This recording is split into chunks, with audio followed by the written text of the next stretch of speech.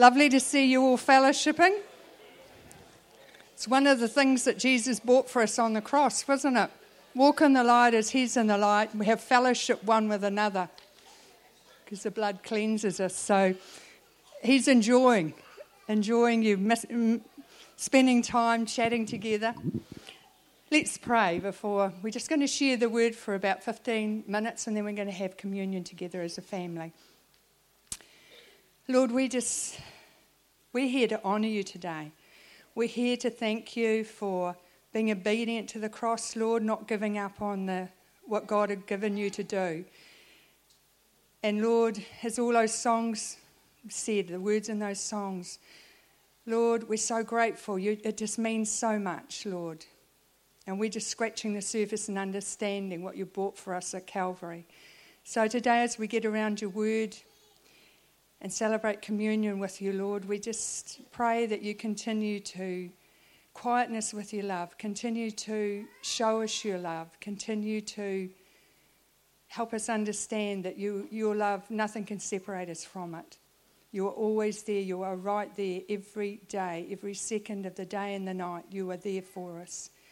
And we just want to thank you so much for making it possible. Amen. Amen. Cool. Through Scripture, we hear what the last words of Jesus before he died. Good Friday, it's his last thing that he had to do for the Father. What was on his mind? What does he want people standing at the foot of the cross to hear and repeat through the ages? If you have a red letter Bible, you'd see those words written about the crucifixion. And there are only 7 short statements that he speaks on the cross. He was on that cross from 9 in the morning until he breathed his last at 3 in the afternoon. Hanging from a cross made breathing really difficult, let alone talking. So it was amazing that he did actually say things while he was on the cross.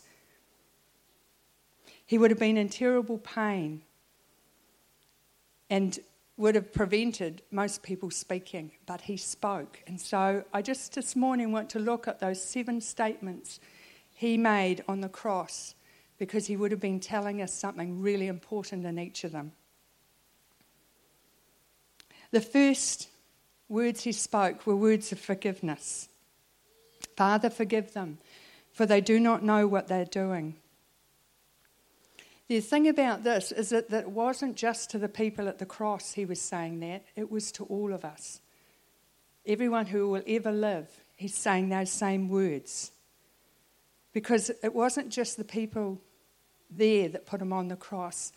We have too, because we've all sinned. We've all hurt him and offended God in some way. And so those sins have helped put him on the cross as well. And when he said, Father, forgive them because they don't know what they're doing, he was interceding on the behalf of those people, but us too, every person that lives or will live. He wasn't denying our guilt, and he wasn't denying the guilt of the people who put him there, but he was recognising that we didn't understand what we were doing. We don't, and as children, you don't. You want to do what's right for mum and dad, eh? Or your teachers, but sometimes there's something in you that just gets the better of you and you end up doing what you shouldn't do. Is that right? Even us adults find the same. But Jesus has come to give you strength to be able to do the things that you want to do, the good things. Jesus interceded and practiced what he preached. Love your enemies and pray for those who persecute you. He did that on the cross. And the writer of Hebrews said, there have been many of those priests since death prevented them from continuing in office, but because Jesus lives forever, he has a permanent priesthood. Therefore, he is able to save completely those who come to him, who come to God through him, because he always lives to intercede for us. Wow. Wow. And we know our humanity, we know our struggles, but we've got to keep our eyes on that, on what he says, that truth. Lord, you're able to save me. Wow. And present me faultless before the Father. And you're always praying for me. He's always interceding. Secondly, his words were words of salvation. Truly I tell you, today you will be with me in paradise. When you see the 3 crosses, often you see the shadow of the 3 crosses around Easter.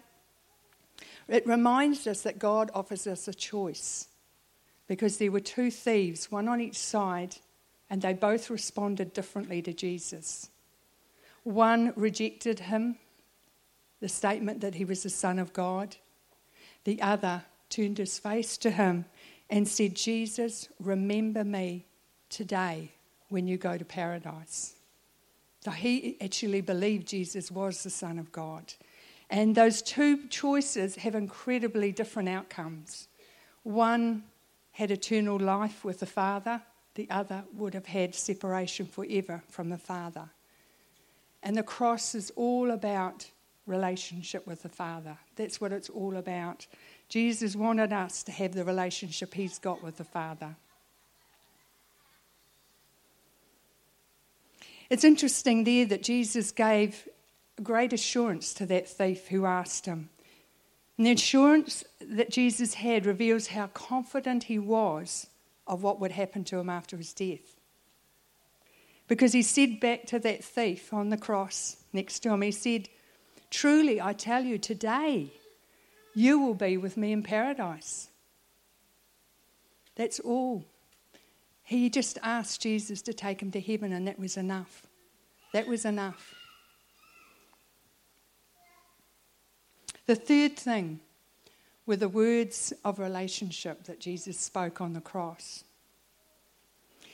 He said to his mother, woman, here is your son. This is from the cross. And every word he's speaking would have been incredibly painful to get the breath to speak. But it's so important to him. Woman, here is your son. And then he turns to John, the disciple who was at the foot of the cross with his mother, Jesus' mother, and said to John, here is your mother. Meaning, look after her.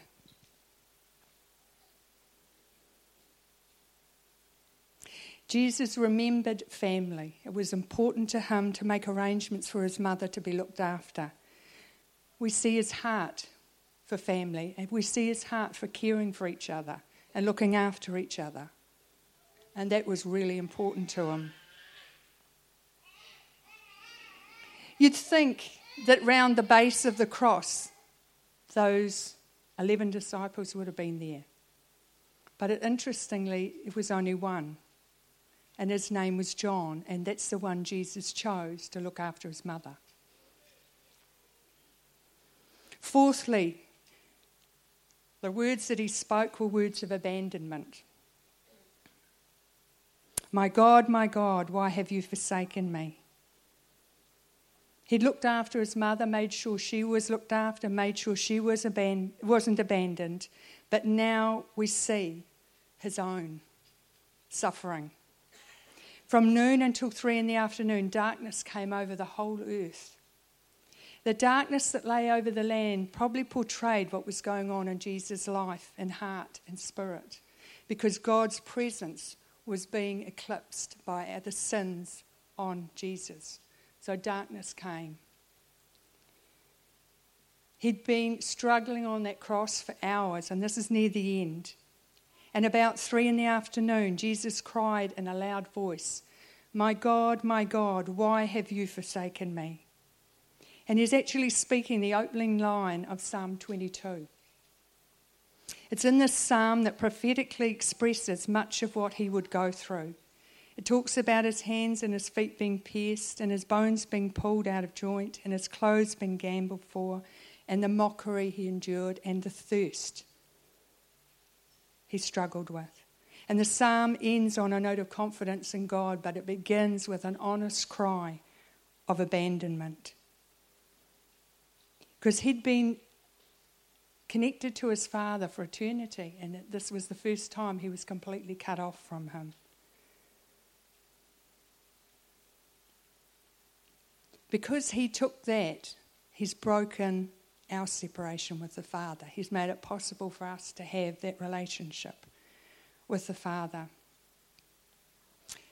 The Apostle Paul says, God made him who had no sin to be sin for us, so that in him we might become the righteousness of God. Jesus went through being cut off from the Father. He knows what it's like to be cut off from the Father, like we were before we knew him.